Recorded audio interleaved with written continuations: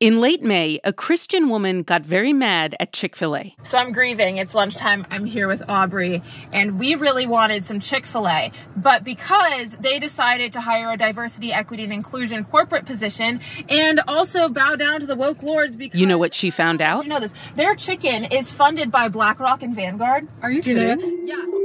The critique of wokeness, the finger pointed at BlackRock and Vanguard. This is the language of Vivek Ramaswamy. He's running for the GOP nomination, almost certainly cannot win it. But with his attacks on woke capitalism, he's hurled himself into the national conversation in a way that your Doug Burgums and your Nikki Haley's and your Asa Hutchinsons might envy. Today on Today Explained, a conversation with Vivek Ramaswamy. Chick-fil-A, you are no longer the Lord's chicken. You're actually the woke chicken. Hey, it's Noelle. Before the show starts, I want to invite you to take a survey that we're running right now. If you have a few minutes, we would appreciate you going to vox.com/podcast survey and telling us what you think. Vox.com/podcast survey. There's also a link in the show notes. This will really help the show out, so thank you.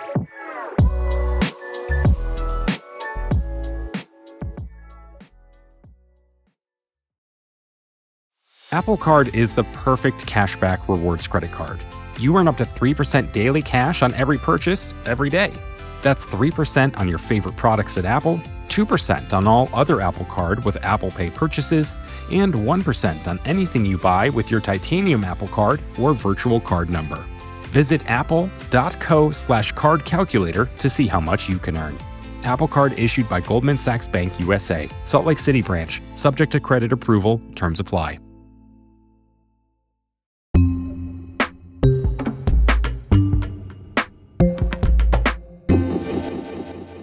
I'm Noelle King. It's Today Explained. Last week, I sat down on Zoom with Vivek Ramaswamy. He's running to be the Republican nominee for President of the United States.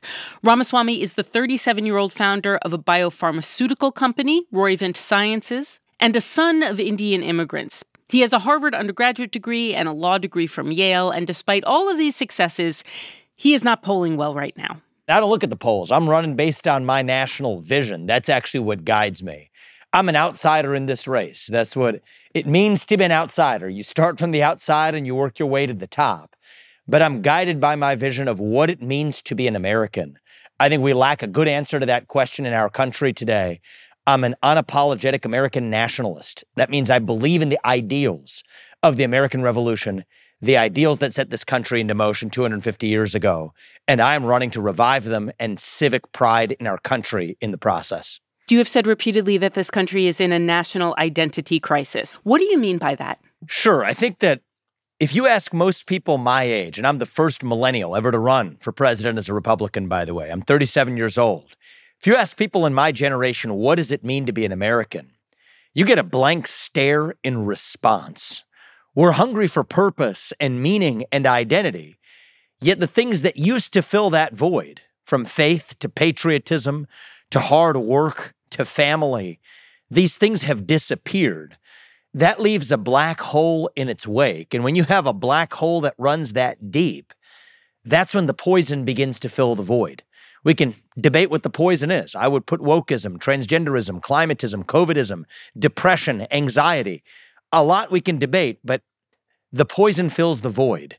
And I think too often conservatives in the Republican Party, frankly, including myself, in the last few years, have been focused on stamping out the poison, focusing on what we're running away from. I think it's now time to turn our attention to what are we running to? That's what I'm running to lead, is a national revival based on that vision. Vivek Ramaswamy is an entrepreneur. He co-founded Strive Asset Management, a firm that has financial backing from Peter Thiel and J.D. Vance, among others. But he's never written a bill or voted to pass a law. He didn't serve in the military or in the Foreign Service. His bona fides are in business, and he made his name criticizing what he refers to as woke capitalism. So we focused this interview, which took place a few days before Donald Trump was indicted again, on his vision for the American economy. Yeah, so if I'm to distill my vision into a clear commitment to what I'll actually get done in my 8 years in office, the first thing I'm going to do is shut down the administrative state.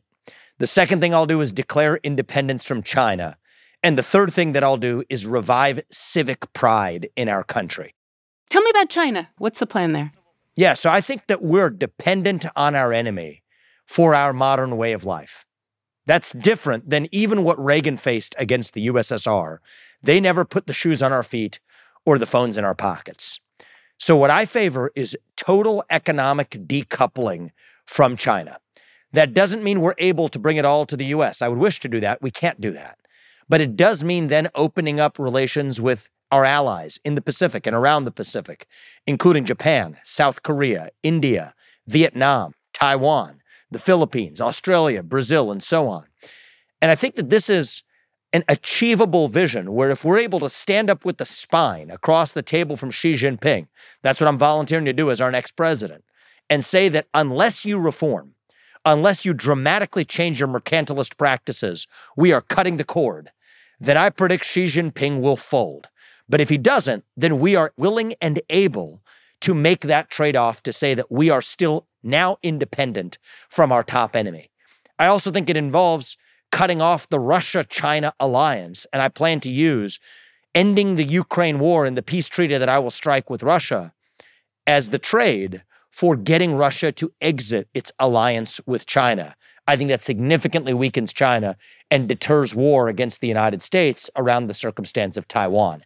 That's a sweeping foreign policy vision that's different than you'll hear from candidates in either major party today. For me, it's part of my broader vision of being what I call a George Washington America First conservative, putting the country first, declaring independence from our foreign autocrats, and more importantly, avoiding foreign entanglements that do not advance our national interest. For the past couple of years, even before you were running for president, you made a bit of a name for yourself taking aim or criticizing something that you call woke capitalism. Can you define for me what you mean? Yes, it is the merger of political agendas into the corporate functions of businesses.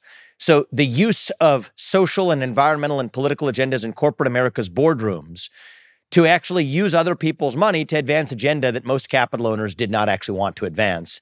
Broadly speaking, that's what I described in my first book, Woke Inc., which I wrote a few years ago. Say that like a normal person, though. I mean, that there were a lot of words in there. Yeah, sure. It takes a whole book to explain it, but I can lay it out very simply. I'm the voter. Okay. I'm the voter. What are you talking about? Well, I want to clarify one thing. I wrote that book a few years ago.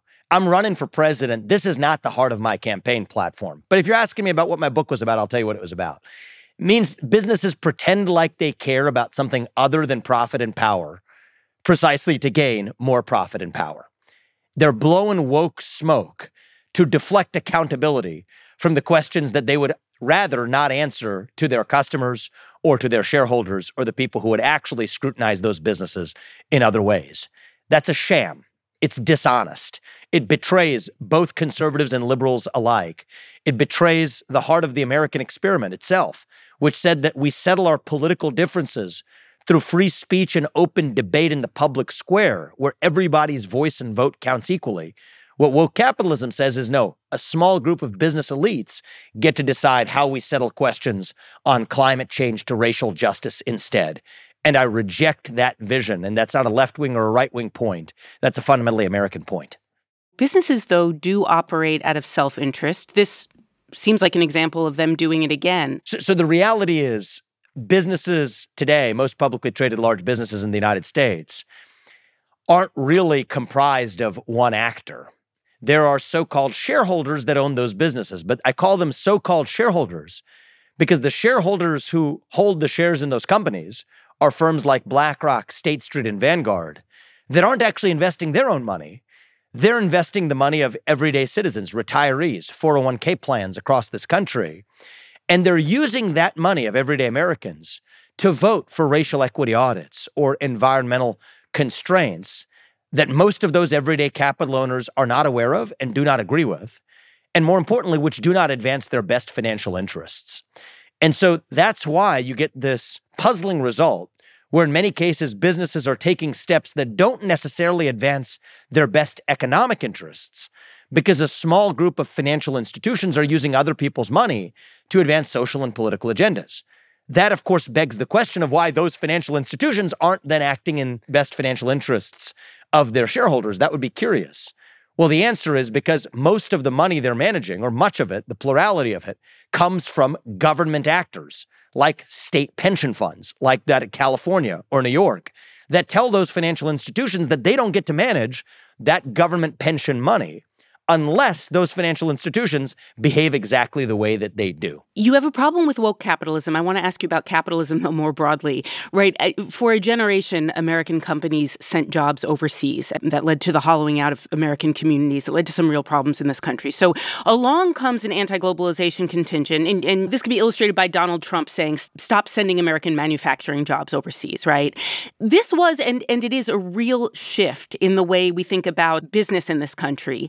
Are you saying it's okay to send the jobs overseas as long as you're not selling Pride merchandise? There's really two different points in there, both of which I'm happy to address. I'm also happy for any business to follow its own stated mission, right? If your mission is to serve customers who want to buy Pride merchandise, I don't think it's the role of the state or anybody else, or me for that matter, to interfere with that business objective. What I have a problem with is when businesses deviate from that mission at behest of third-party actors like BlackRock and State Street that are using other people's money without their permission to steer those businesses in that direction. That's where my problem is. Now, that's a different question about our perspectives on trade and protectionism. And here there is some daylight between Trump and myself. I agree with Trump on most of the America First agenda. Here we have some daylight between us. I don't believe in protectionism for the sake of protectionism. I think that we should compete in a meritocratic economy. Bit of a sharper angle on my question. If an American company needs to ship jobs to Mexico to make its products cheaper, is that okay? That is okay. You and other Republicans make me wonder whether the Republican Party is still the party of business. You and others have these frustrations, and I listen to a candidate like you, and I think, well, he's either Donald Trump or he's Ronald Reagan, and I can't figure out which. Is the Republican Party still the party of business? Well, I think that it is. I empathize with your challenge because it's very different to put me in a box. Difficult to put me in a box. I think there are elements of Reagan in my vision. There are strong elements of Trump, but I go back. I call myself a George Washington, America First conservative. So I'm going to resist the game of putting me in some box and analogizing me to somebody else. I'm running to lead us to the future. That's what I'm chasing, not chasing the past. I'm not anti-business. To the contrary, I've lived the full arc of the American dream because capitalism is, I believe, the best known system known to mankind to lift all people up, including people at the bottom, up from poverty. I didn't grow up in money. My parents came here with almost no money. I've built multi-billion-dollar businesses. That is the American dream. I don't apologize for that. I think we should be proud of it.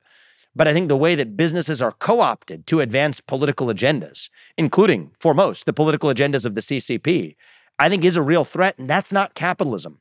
That's a Trojan horse disguised as capitalism, but the heart of what's in that Trojan horse is a political agenda. And whether that political agenda comes from a certain political movement here at home, or more concerningly comes from the Chinese Communist Party across the Pacific, that's actually what I resist.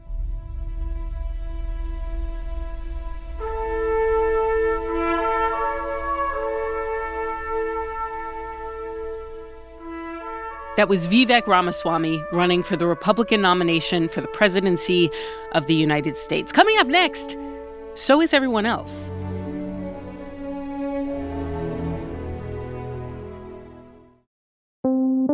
Support for Today Explained comes from Mint Mobile, the only cell phone that tastes good. When the deal is too good to be true, there's probably a catch, right? That incredibly cheap flight to Europe?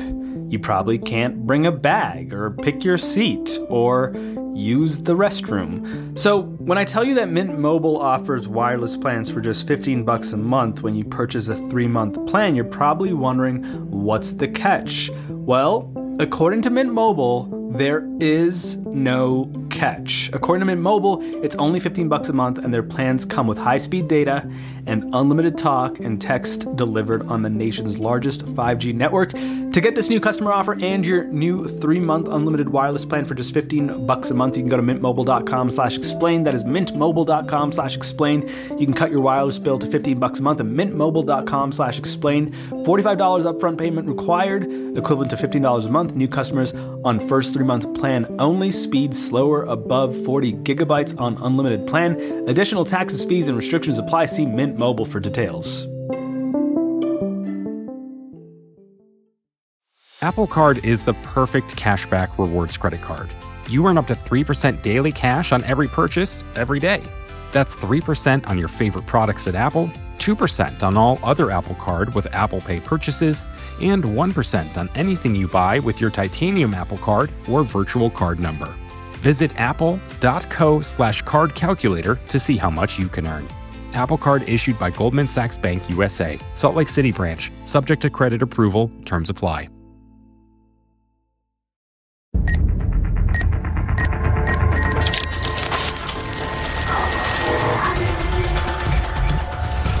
(2024) on Today Explained. Dave Weigel is a political reporter at Semaphore. Dave is not a pundit. He's a real reporter, and he's been spending a lot of time on the trail with Republicans who want to be president. I was at the Iowa Roast and Ride in Des Moines, where 8 candidates spoke. It is great to be back at the Roast and Ride. I rode and I roasted on the ride. Before this, I was with Nikki Haley, with Tim Scott as respectively. He launched his campaign and she continued hers in New Hampshire. You've got biological boys playing in girls' sports. It is the women's issue of our time. Where is everybody? If I can get out with a candidate, I try to do so. I want to ask you about the candidate that I just spoke to, Vivek Ramaswamy. He would seem to have one or two advantages, including this very sticky anti-woke capitalism bid that is resonating with certain parts of the country. You've looked at them all. Let me ask you about Ramaswamy in particular. How much is he resonating with voters out on the trail? Well, he's gone from 0 to low single digits, which is all you can ask for as a startup candidate like him.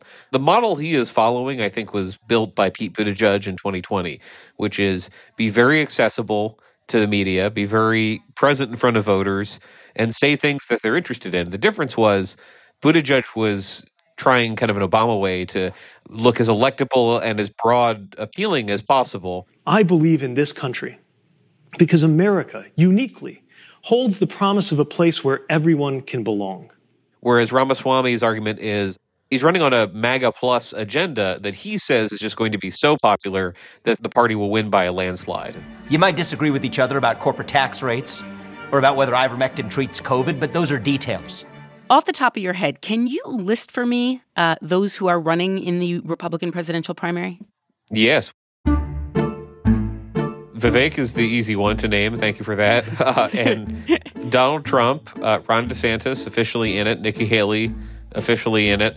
Mike Pence, Asa Hutchinson, the former governor of Arkansas. I'm convinced that people want leaders that appeal to the best of America and not simply appeal to our worst instincts. Steve Laffey, the former mayor of Cranston, who is running, but I've yet to see him in person anything. We need someone who's a financial expert now, who has the business acumen. Larry Elder, the conservative author, radio host. If you like the America First agenda, but you want a vehicle who has not turned off suburban women, I'm your man.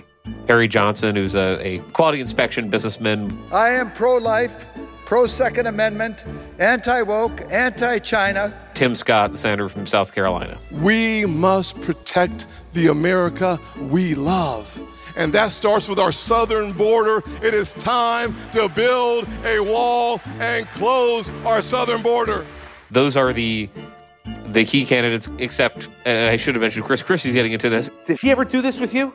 Did Donald Trump come to New Hampshire 7 years ago and stand in the middle of the room and take any question from anybody without knowing who you were or what your question was going to be? Oh, no.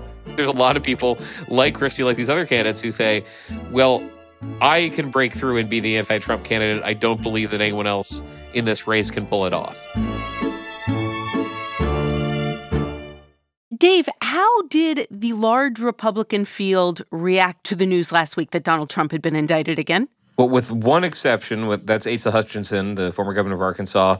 Every Republican condemned some part of this indictment, whether it looked bad and it set a bad precedent. That was kind of the Mike Pence position, or whether it was just a total miscarriage of justice. That's the Vivek Ramaswamy position. What we see right now is a ruling party in our country that will stop at nothing, even using police force to arrest its political opponents.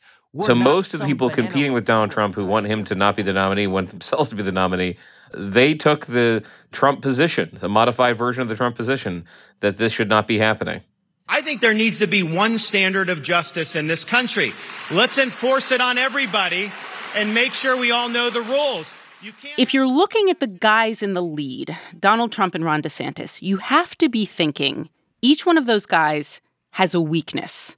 What is it for Trump? What is it for DeSantis? Or am I entirely wrong and they're not like, no, this guy doesn't have one weakness. This guy is just weak in general. Well, they have a couple with DeSantis. They're grasping around. Nobody's figured it out yet. The basic one, which I think you see echoed in the press, is that DeSantis is not very warm. How are you doing? Good, sir. Wow, look at this. You guys said hi. How are you guys? Good to see you. So what do you got? Go right over here? Yes. Okay, good deal. Good deal. The other is that he is too conservative to really come over. And you see in some public polling, as DeSantis has gotten better known, viewers have started to see him as more conservative. He's gotten a little less popular. They'll say, and Chris Sununu, who said he's not going to run, governor of New Hampshire, I think is the most explicit about this, that just the stuff he's doing, the 6-week abortion ban, the battle with Disney, they're just convinced that stuff is going to be a loser in a national election. I don't like the wokeism. We need to stand up and fight wokeism and cancel culture, but you don't penalize private businesses because they disagree with you politically. They are not sure in their minds and their arguments how you can win the Midwest if that's what you're known for, if that's what you're talking about all the time. I've seen that even with some conservatives who like DeSantis. Why can't he talk a little bit more about the economy, a little bit less about that? And with Trump, he has this hardcore base. The candidates know they're not going to break into that base. There's nobody who's going to convince the front row MAGA supporter, the guy who shows up to 50 Trump rallies. They're going to stay with him. But most Republican base, electorate, the voters who maybe skip some primaries but come and turn out for others, they like him mostly, but are not necessarily wedded to voting for him again. And there's a small share of Republicans, and we're talking like 30%, sometimes less, that do not like Trump and think there should be another candidate. And you meet them. If you're out on the trail talking to Republican voters, you do meet people, and I don't think they're trying to flatter reporters when we asked about it. They really think he didn't need to lose the 2020 election. He lost it because of mistakes he made and because of an attitude that was very good for content, I think very good for clicks, but didn't serve him very well. That's the argument people are making to themselves, and they think they can beat Trump is, look, there's enough of that opinion out there that if they meet me and they see how broad I'm trying to appeal to the country and how nice I am, Nikki Haley is somebody I think who makes this really explicit, then yeah, they're going to go for me. Is a field this big to Donald Trump's advantage? Yeah, the size of the field definitely helps Donald Trump. I think there are efforts to calculate how much of the Republican Party is his base, how flexible they are. A lot of people will flatter themselves and say, well, maybe it's 30% and I can get the rest of it. Chris Christie in New Hampshire announcing his campaign challenged the premise that there was such a thing as a Trump voter. He doesn't own them. He didn't take title to them. By the way, I voted for him twice. Okay? Am I a Trump voter then? Hell no, man. It's very clear from polling, and it's accentuated when he is in legal trouble, that most of the Republican Party really likes Donald Trump, would not mind if he was president again. It just has some concerns about electability. There's some new polling out this morning on former President Trump's favorability with voters, and this poll was conducted after the indictment was announced, and it appears to show some good news for Trump. And in that climate, every candidate who presents an alternative divvies up the vote against Trump. And as we saw over the last few days, sometimes just amplifies Trump. Sometimes just in the race, getting some of the name for themselves, but adding one more voice to this chorus saying that what happens to Trump is unconscionable, illegal, unconstitutional, etc., which helps him. So you have something almost unique in the years I've been covering these presidential campaigns of opponents of a candidate attacking the legal system for creating problems for their opponent. If these candidates who poll at 1%, 2%, 4%, if it is really unlikely that any of them is going to win, why do they run? No one will say I'm doing this just for media attention. that might be the end result. I mean, there are people whose political careers were over, like Rick Santorum, who gained years of relevance by running for president, even though when they got in the race, they did not have a hardcore plan of how to win it. So I think Ramaswamy, who I've talked about a couple times, does he want to be president? I think he does. Would he be happy if after this race is over, he's in the cabinet, or Strive, his anti-woke capital firm, has a lot of new clients? I don't think that would be bad. I think there are candidates like Hutchinson who really believe that they should be president, that they could do the job well, and that somebody needs to speak out against the lurch in the party towards just defending Trump all the time. But everyone in the race will say they want to be president, but both those people I just mentioned have such a tough road ahead that they really think we need a few things to break our way. We need Donald Trump to be so damaged that he can't really be the nominee. We need Ron DeSantis to alienate people, and that's our path. That's the answer there, is that there are people who maybe doesn't make sense right now that they could ever win the nomination.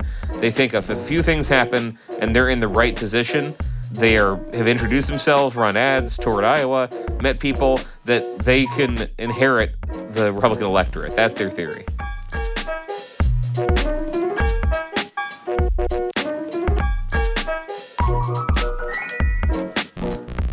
That was reporter Dave Weigel of Semaphore. Today's show was produced by Miles Bryan and edited by Matthew Collette. It was fact-checked by Laura Bullard and engineered by Patrick Boyd. I'm Noelle King. It's Today Explained.